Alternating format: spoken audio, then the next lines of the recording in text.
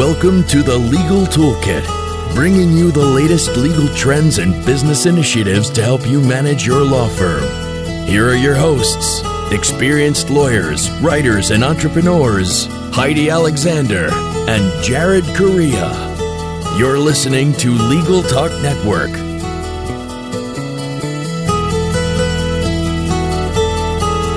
Hello and welcome to a new episode of the Legal Toolkit here on the Legal Talk Network. I'm your host, Heidi Alexander. I'm also a law practice advisor with Massachusetts LoMap.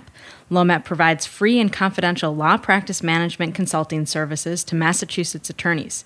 For more information on LoMap's offerings, visit our website at masslomap.org.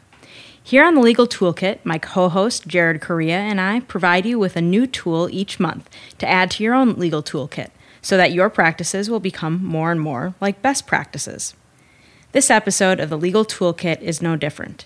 Today we'll be discussing one of my favorite topics, apps and accessories for lawyers using the iPhone and iPad in practice. So joining me now is Jeff Richardson. Jeff is well known in the legal tech community for his website iPhoneJD.com, which he founded in 2008 as a resource for lawyers using iPhones and iPads in practice. iPhone JD has been named the best legal technology blog by the ABA Journal more than once. And when he's not iPhone JDing, he's litigating with the firm of Adams & Reese LLP in New Orleans. And while his work setup is Windows-based, insert frown face here, where he uses a Dell laptop, he works from an iMac at home. And of course, he's always using the most up-to-date iOS products, currently the iPhone 5S and iPad Air. Thanks for joining me today, Jeff. Thanks for inviting me to the show, Heidi. I'm happy to be here. So let's start off with apps. I suspect that Jeff is an app junkie like myself, but even so, we both have our favorites. Now, there are apps for the iPhone, the iPad, and then many universal apps that work with both the iPhone and iPad. So let's talk first about your favorite iPhone-specific apps, Jeff. And I know you probably have a long list, but can you narrow it down to a few for our listeners? Sure, picking a favorite app is almost like picking a favorite child, but I love them all, and I've got tons of them. But I'll mention some of them that I have been using recently. First of all, since we're on a podcast right now, one of the latest apps to come out, there's lots of great podcast apps out for the iPhone, but a new one that just came out is called Overcast by Marco Arment. It's a really fabulous app. It does everything you would expect, in allowing you to listen and organize your podcasts and put them in lists. It also has a neat feature that allows you to speed up a podcast, not only the traditional way, just by playing it, at 1.2 speed or something like that, but also by removing the pauses between words in a way that you as the listener don't notice. You think that the person is just speaking quickly, the way that I tend to do. But it makes it, you can get through a podcast quicker, so you can listen to even more podcasts. The app itself is free, although if you pay to get all the features, you need to pay, I think, $5 for a one-time in-app purchase. But it's a fantastic app for listening to podcasts. I love it. Another one that I reviewed recently on iPhone JD is called ITA, I-T-A, and it's a list maker app. It just lets you, come up with lists of items, and you can move things up and down the lists, and you can delete them from the list and add new things to the list. What I like about ITA is that it is incredibly clean and simple, doesn't have a lot of doodads and extra buttons and stuff like that. And it works well for someone like me who for many years would just keep track of things that I need to do in my cases just by writing them down on a legal pad and scratching through them when they're done. So this is not an app that has sophisticated, task management techniques such as, sending you reminders and, moving things automatically and stuff. It's just a simple place to keep lists. So, for example, I have a list of all the file numbers and the top 10 cases I work on the most, because you never know when you're standing next to a copy machine and you need to enter a file number. So I just have that there. And I also keep track of the things I need to do in my cases. And it's simple, it's clean, and I really like it. So that's what I've been using for about the last year now. One other one that I'll mention is, we were just talking about, that there's so many apps on your iPhone. I've got tons of them, far more than I really ever use, to the point that Although I organize the apps on my first two screens of my iPhone, everything past that, they're just there. And so if I need to find an app that I haven't used in a while, I will usually just swipe down from the top of the screen and search for the app. But some of the other ones I launch using an app called Launch Center Pro, which I keep at the bottom right of my home screen. And Launch Center Pro does two things. First of all, it's an app launcher. So you tap the button to launch Launch Center Pro, and from there you can have all these little shortcuts, and you can hold down and pop-up menus come up. It's a very quick way to jump to any other app. So it sort of allows you to have, a whole bunch of apps in the place on your screen where one is occupied. But it also can perform some simple automated tasks. So for example, one that I do a lot is I may take a picture with my iPhone, and then 15 minutes later I want to send that picture to, a colleague or my wife or whatever. And so instead of having to go into the photo, select the app, all the other steps, just by pressing one button in the Launch Center Pro app, it copies the last picture that you took to your clipboard and then launches you automatically into the Messages app. So I have a button, for example, for my wife. I can just press one button and it launches the Messages app, a conversation with my wife, most recent picture on the clipboard. All I have to do is press paste, and bingo, I've pasted the picture into the message. So it has some little shortcuts like that allow you to be a little bit more of a power user with the iPhone, and I like it for that reason. So those are three I'll mention to start off with. Well, I've never actually gotten into Launch Center Pro, but I can really see its utility when you start collecting lots of apps. So that's one I'm going to put on my list. I have a feeling by the time we get to the end of this podcast, I'm going to have a lot more of these on my list. So I'm going to add one app that I like to your list, and that's called Headspace. And Headspace is a free mindfulness meditation app that you can do in 10 minutes. With all the stress that attorneys deal with on a daily basis, stopping to calm your mind for a few minutes can really be a good thing.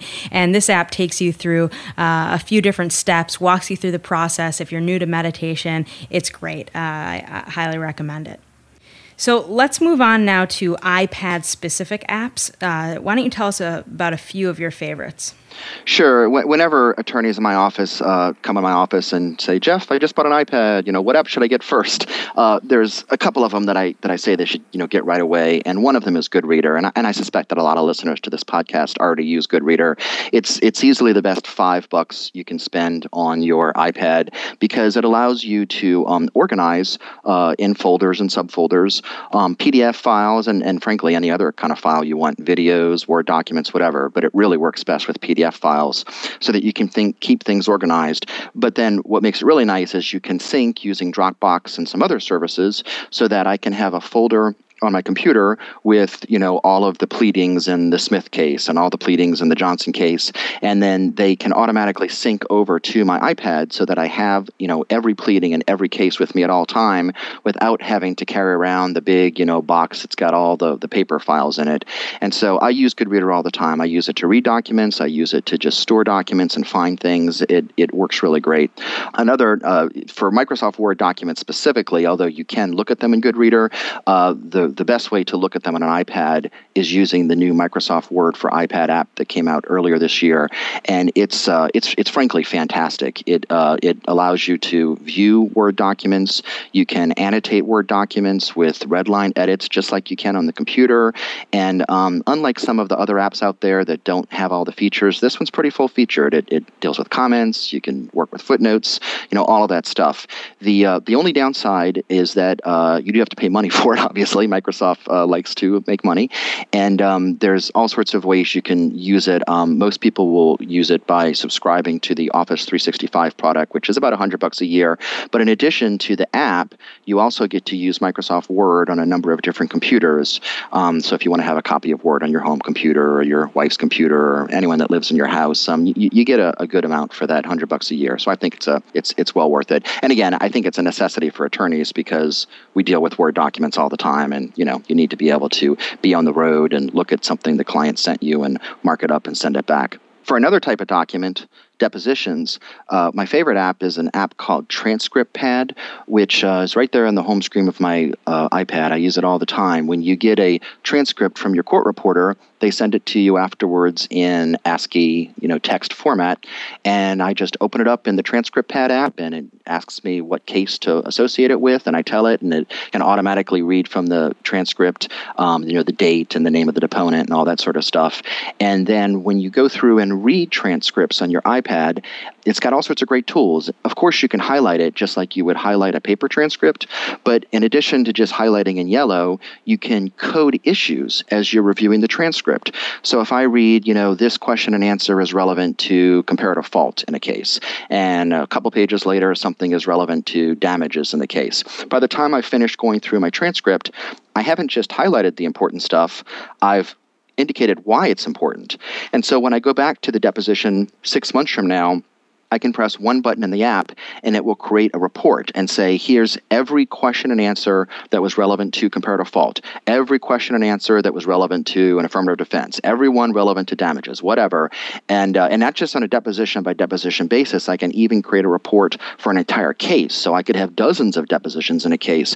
It's really powerful. And what I especially like about it is that it works on the iPad, which for me, if I'm reading a deposition, I don't want to be leaned up in my chair staring at the computer screen. I want to sort of lean back, or I might even be sitting at my couch, at home looking at a deposition, and I can just have my iPad in my hand and just leisurely go through it. And, I like everything about reading transcripts on an iPad, and to add all of the capabilities of transcript pad is just fabulous.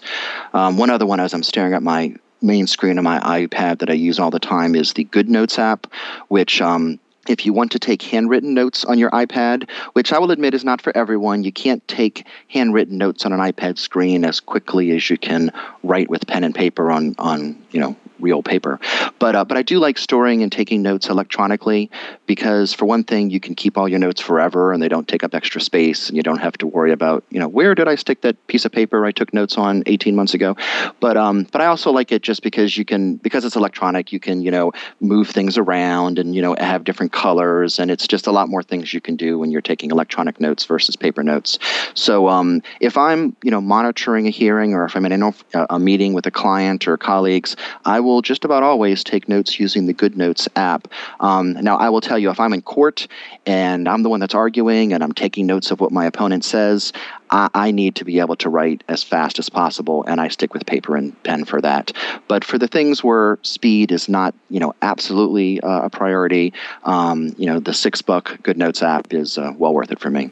All great suggestions, Jeff. I'll have to say I'm also a Goodreader user, and I actually use Goodreader oftentimes to move documents from my work server to my iPad before a client meeting, because you can sync it to a local server. I like that function. So let me add two apps to your list. One is Docs2Go, and that's for folks who don't want to buy that Office 365 subscription that you mentioned to use Word. Docs2Go is $16.99, and it's also a word processing app. And once you pay for that version, it'll connect to your cloud accounts, for example, Dropbox, Box, Google Drive, SugarSync, iCloud, OneDrive, all the major cloud accounts, and you can use that to edit your documents. So that's actually what I use for drafting on my iPad. What's nice about Docs2Go, Heidi, is just last week, the manufacturer DataViz came out with the free version of it. So you can, if you just want to read a Word document, you can use free Docs2Go on your iPhone or your iPad, and it works great. In fact, I still use Docs2Go on my iPhone. It's my preferred way of reading Word files. Now, you have to pay to get the features you described, like working with cloud services. But, there's no excuse for any attorney not to have at least the free version. Right. Great. Thanks. The other app that I wanted to mention is SlideShark, which is a free presentation app. And what you're able to do with this app is upload your PowerPoint to a web browser, and then it syncs with the app on your iPad. And you can then use your iPad to present. And I especially like SlideShark's ability to use the presentation view, which allows you to see your notes while presenting. And you can also pair your SlideShark iPad app via Bluetooth to your iPhone so that you can use your iPhone as a remote. I think that's a really cool function. And also, I actually wrote a review of SlideShark for the ABA's Law Technology Today blog, so you can learn more about it there. Heidi, do you use the Keynote app as well? Because that's what I use for presentations. Funny you should ask. I have actually never used Keynote. It's Fantastic on my app. list, It's so I nice. know. Yeah. Yeah, that's the one that I use and recommend, and I think it's so much better than PowerPoint, even putting aside the fact, well, I guess PowerPoint now is on the iPad too, since Microsoft brought many of its apps there, but Apple's Keynote app is great. You know, I keep hearing that. I've got to just do it. Thanks. All right, so there's many apps now that are made to work universally on an iPhone and iPad. So let's talk about some of those apps. Tell me about some of them that you're interested in these days. You know, one of my favorite universal apps is called Fantastical. It's a calendar program. It costs $5, and being universal, you pay for it once, and you can use it on your iPhone and your iPad. It is 10 times faster to add an appointment to your calendar using Fantastical versus the built-in app, because you can use real words. So you can just go into a field and you can say, you know, meeting with Susan at 6 o'clock next Tuesday, and it will parse that, and it will automatically fill in the fields and, you know, say, I understand it's at 6 p.m. and here's the meeting, and it knows what next Tuesday is or whatever. So it's very fast for entering events. It's also very fast for viewing events because it's got a great list view that you can scroll up and down and just see all of your upcoming appointments. And there's nothing that's incompatible with using both Fantastical and the existing calendar program. So you may have your iPad and iPhone sync through Microsoft Exchange with your work environment, and that's how all of your events show up in your built-in calendar, but you can just launch the Fantastical app and see all those same events just in a nicer interface. So it's really nice. It's both a clean interface and sophisticated. I love it. It's great. And I'm going to chime in with just an alternative to Fantastical, Calendars 5, which is what I've been using, and I really like that. It works in, you know, a very similar way with that natural language input, you know, syncs with the iOS calendars, reminders, and Google Calendar. I don't know if you like one over the other, but it seems to me like the functionality is very similar. Yeah, I prefer the user interface on Fantastical a little bit better, but Calendars 5 has gotten really good reviews as well. I mean, the key is to think about the apps that you use the most often, like Calendar and stuff. You know, there are alternatives to the built-in ones that come for free, and so you know, folks should consider the fact that you don't necessarily have to use the one that Apple gives you. Another app that I like a lot, which is a universal app, is called 1Password.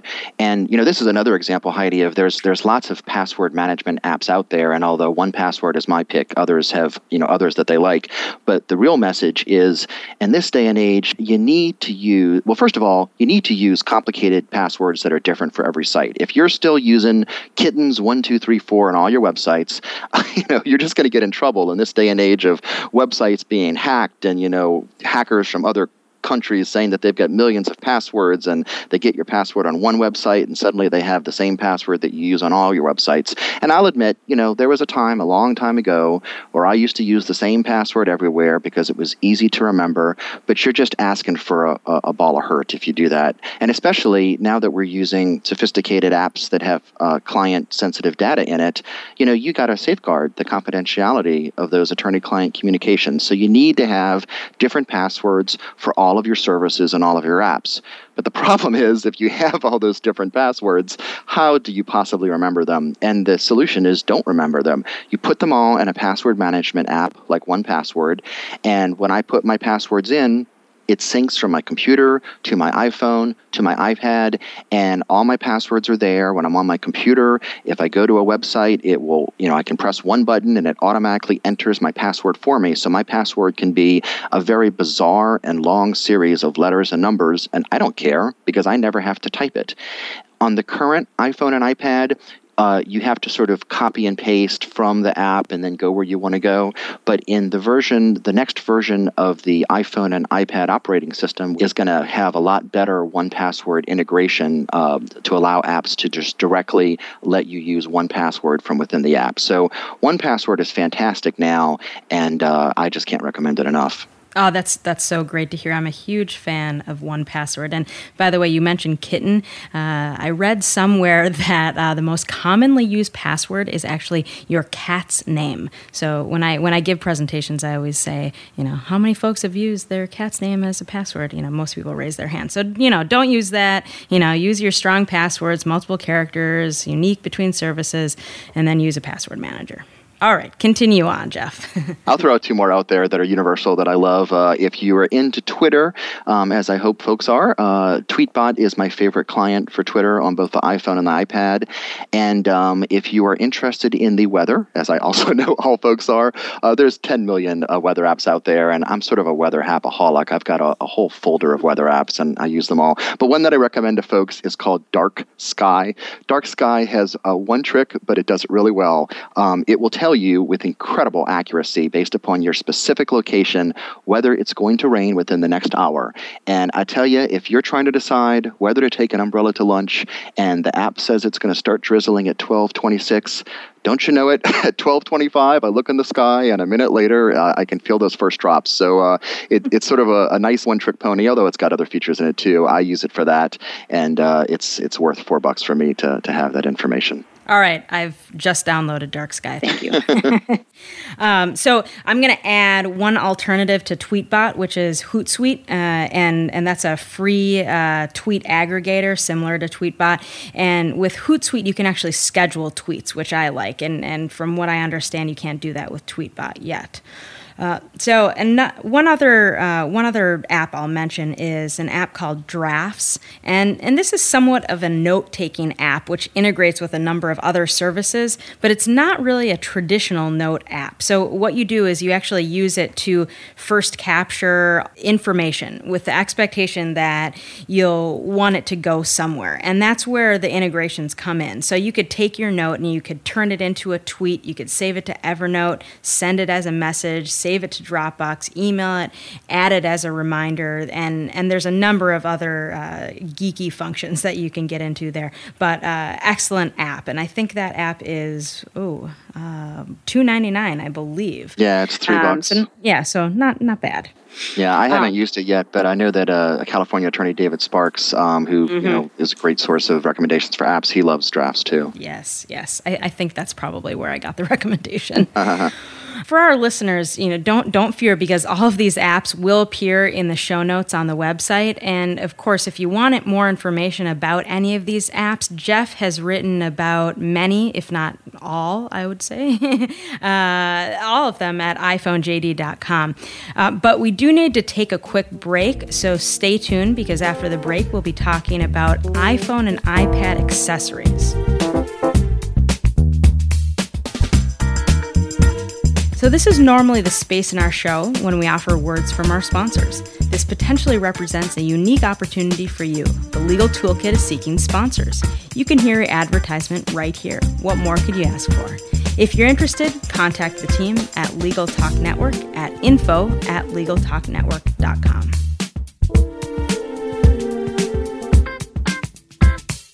We're back for the second half of our program with Jeff Richardson, founder and author of iPhoneJD.com. Now that you've got some new apps to add to your list, why not add a few accessories? If you didn't already shell out enough cash for your iPhone and iPad. Everyone needs some iPhone and iPad accessories, right? So Jeff, tell us about some of your favorite iPhone accessories. One accessory that I use every single day, if your desk is like mine, even though you might try to go paperless, you still have paper everywhere. And so I will often put my iPhone down at my desk, and the next thing you know, it's buried, and where is it? And what I love to solve that problem is to have a dock, because if you have a dock on your desk, you have a specific place to just place your iPhone, and it's always in one location. You know where to reach for it.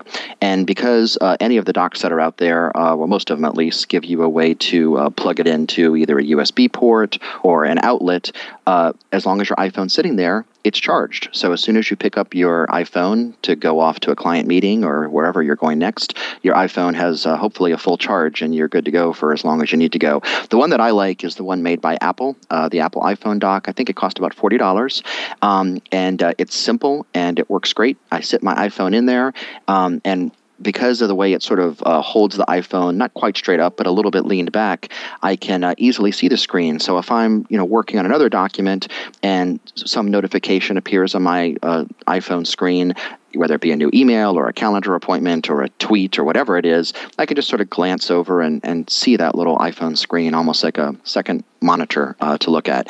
So I like the Apple iPhone dock. The downside of the Apple docks is they are form-fitting for the iPhone. So next month, I suspect Apple is going to come out with the 2014 version of the iPhone, which is going to be a different size than the previous ones, and so I'm going to have to buy another dock.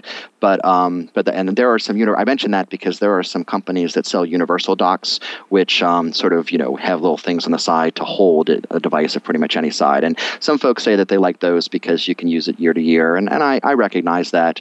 But there's something nice and sleek about the Apple one that I like. So that's actually what I was going to mention here as an alternative.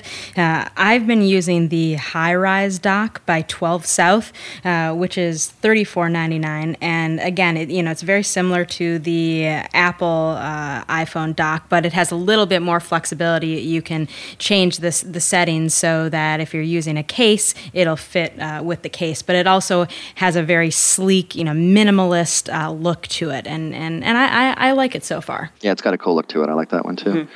Another one that I use is, hopefully your iPhone is charged because you had it in your dock. But when you're out and about and using your iPhone extensively, you're going to run through battery. Although the iPhone does a pretty good job of lasting most of the day for me.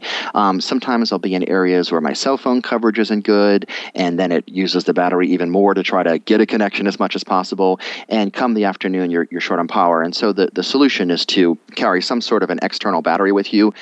There are, I think at last count, a gazillion external batteries available for the iPhone out there.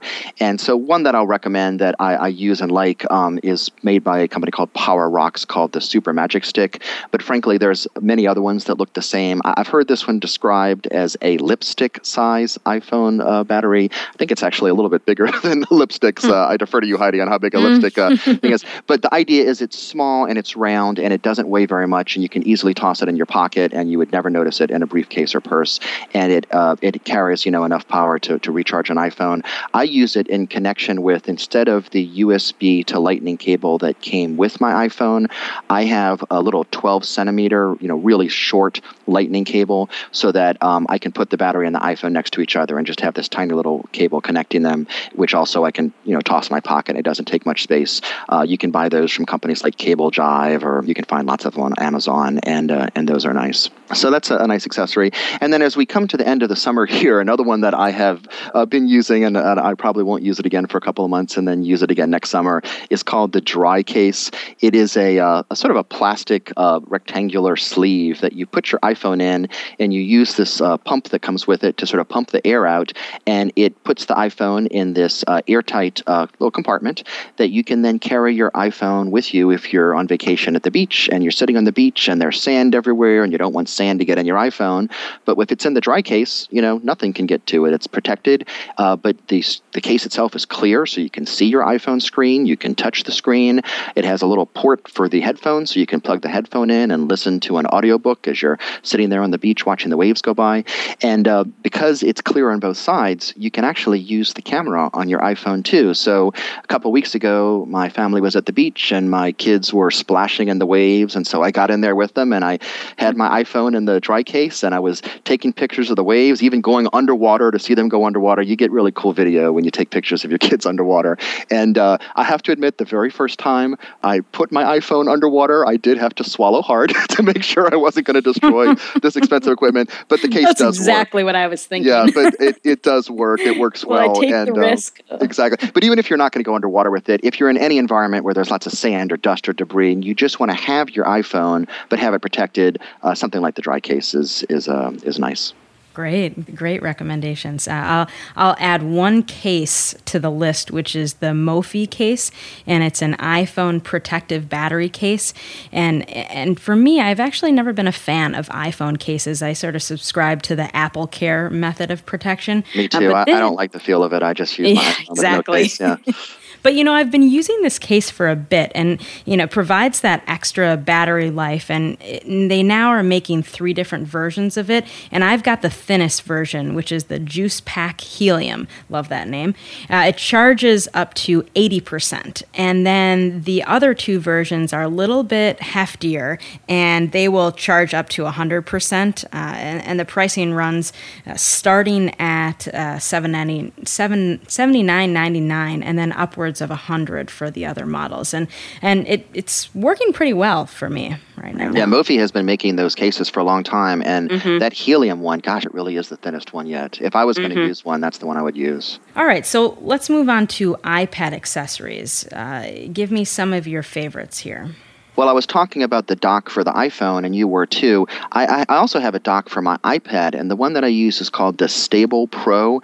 It cost about $80, and it is really, really sturdy. It's made of rugged aluminum, but it's a very slick design. The best way I can describe it is if you ever have seen an Apple iMac computer, you know how it has that sort of aluminum bottom, and the little thing post comes up in the back to hold the screen of the monitor. That's what it looks like for this too. It's a nice little stand. It looks very cool. It's got just 2 feet on it that you just set your iPad in.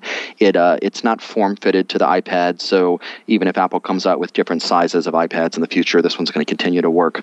What I like about the iPad stand is I have it at my desk, and I can sort of set it, my computer screen is sort of located to my right a little bit, and I put this a little bit to the left, and so I can use my iPad, and I can touch the screen. It's very sturdy. The iPad is not going to go anywhere as I'm touching it and swiping in this stand, and I can use the iPad at the same time I'm using my computer, and so it truly is like a second monitor, and so I can have my transcript up on my iPad or the exhibit up on my iPad. I can have my motion for summary judgment that I'm drafting on my computer, and I very easily look, at both of them.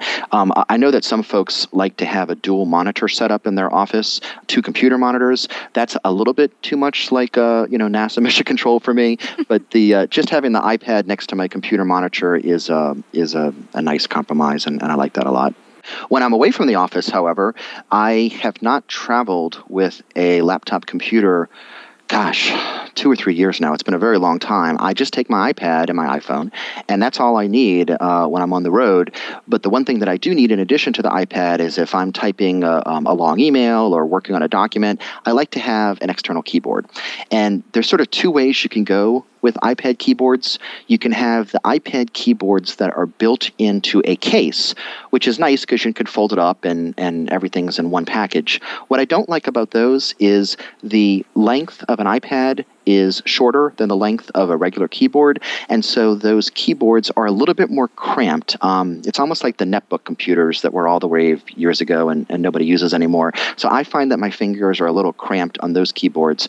What I instead use is the Apple wireless keyboard, which is like $75, and it is a full-size keyboard.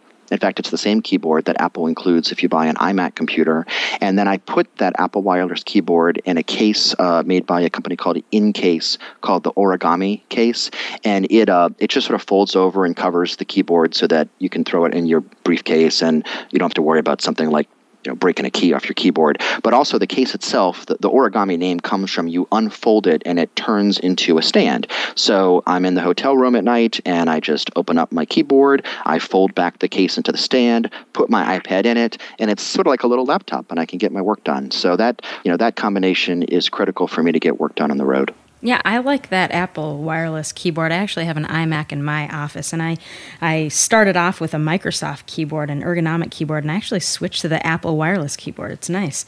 And then I actually use a Zag Folio for my iPad case, which basically turns it into a laptop. So I'm almost using a laptop all the time. And you don't find that keyboard to be too tight because it's the size of the iPad screen? Well, I have small hands. Yeah, so. And the irony, and I don't want to hope this doesn't come across as sexist, but so many women that happen to have smaller hands, they tell me that they love them. Yeah. And maybe it's just because I have larger hands that they're too small for me. We're at an advantage here. I love that case. It really, doesn't add very much weight. And, as I said, it's always on my iPad. My only gripe with it is that it really doesn't provide for multiple viewing angles. You really can only use it in the laptop mode. So I've actually had my eye on this company called Crux case.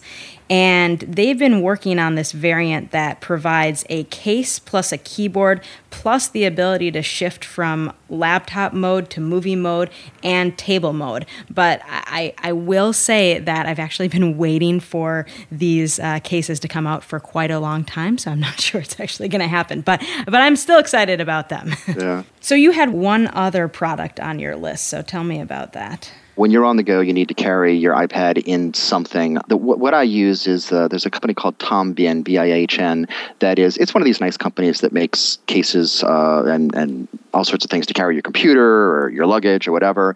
They make something called the Ristretto bag, Ristretto, and it's just a really nice bag that has a place where you can put the iPad in the back, and it's protected by a pad, and in the front you can toss things like, for example, my origami keyboard case with my keyboard, and it's got lots of nice little pockets and stuff for all of my cables, and really that's what I use. It's like a messenger bag. It looks nice. You can get it in black or whatever color you want, and that's what I usually use back and forth to my office. It's a lot. Sometimes I take briefcase back and forth home, but most of the time that Ristretto bag is small and light and does everything that I want. Yeah, I've heard really good things about that bag. I actually use the Tombin Synapse 19, which is a backpack, and it's small and it's lightweight. It's $170, and I use it almost every day. And I tote my iPad Air. I've got a water bottle, snacks, wallet, phone, and then extra gadgets. And actually, I can actually fit my MacBook Pro Retina 15-inch in there.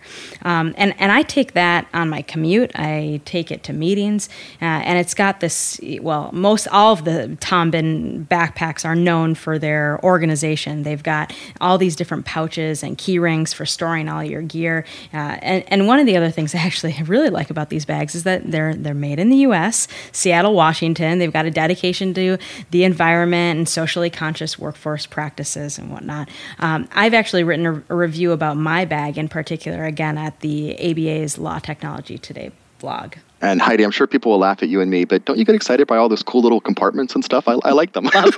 Love them. Yeah, you have to be an organization freak.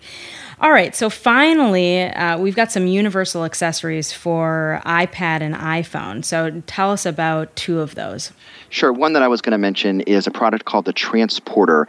It is a sort of a cone-shaped device that costs a couple $100 that has a hard drive in it. And let me just tell you why. Let me just talk about the use case. It's nice to have a folder on your computer that has all of your documents in it, and it's nice to have that one folder synced so that you can access it on your home computer and your work computer and your iPad and your iPhone.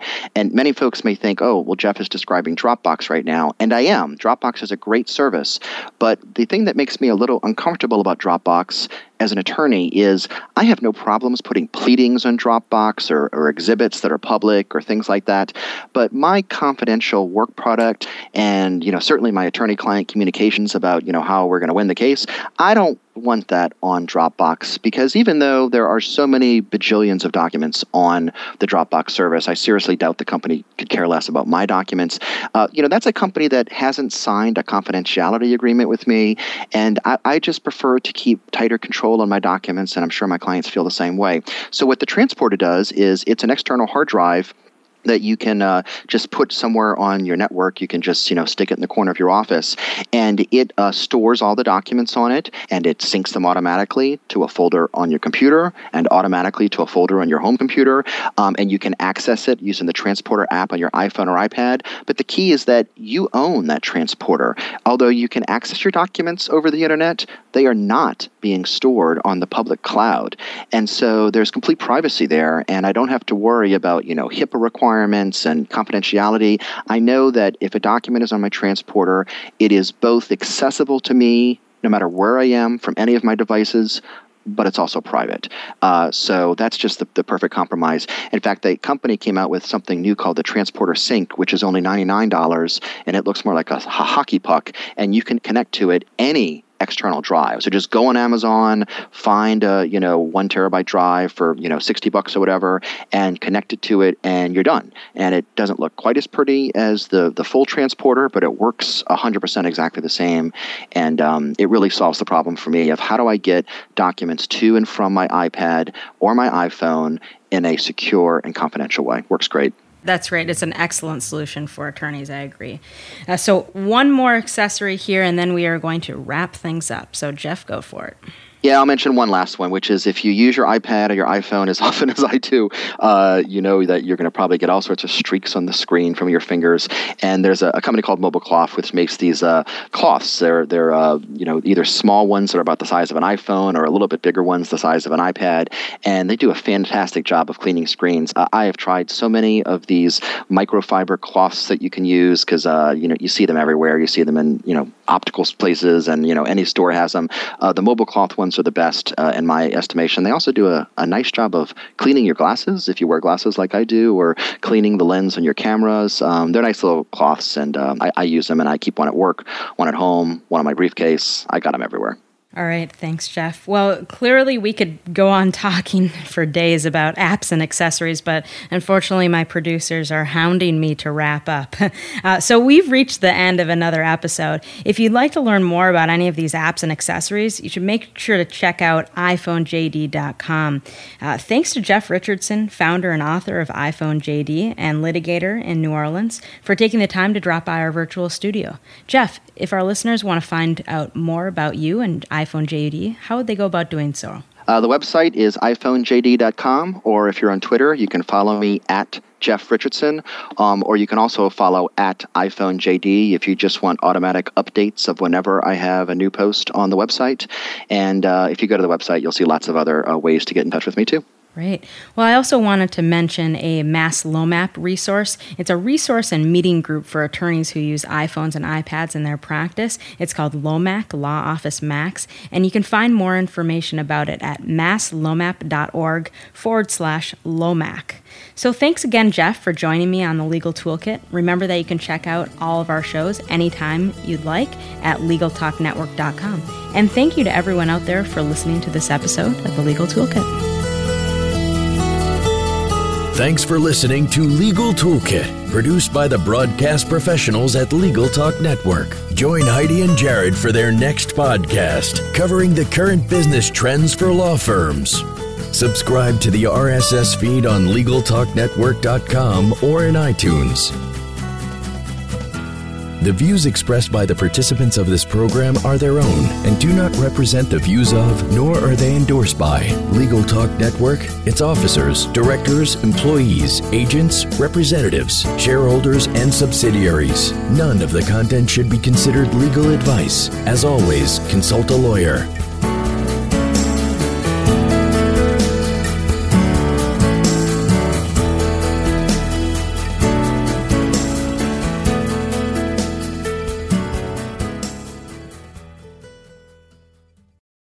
If you're a lawyer running a solo or small firm and you're looking for other lawyers to talk through issues you're currently facing in your practice, join the Unbillable Hours Community Roundtable, a free virtual event on the third Thursday of every month. Lawyers from all over the country come together and meet with me, lawyer and law firm management consultant Christopher T. Anderson, to discuss best practices on topics such as marketing, client acquisition, hiring and firing, and time management. The conversation is free to join, but requires a simple reservation. The link to RSVP can be found on the Unbillable Hour page at LegalTalkNetwork.com. We'll see you there.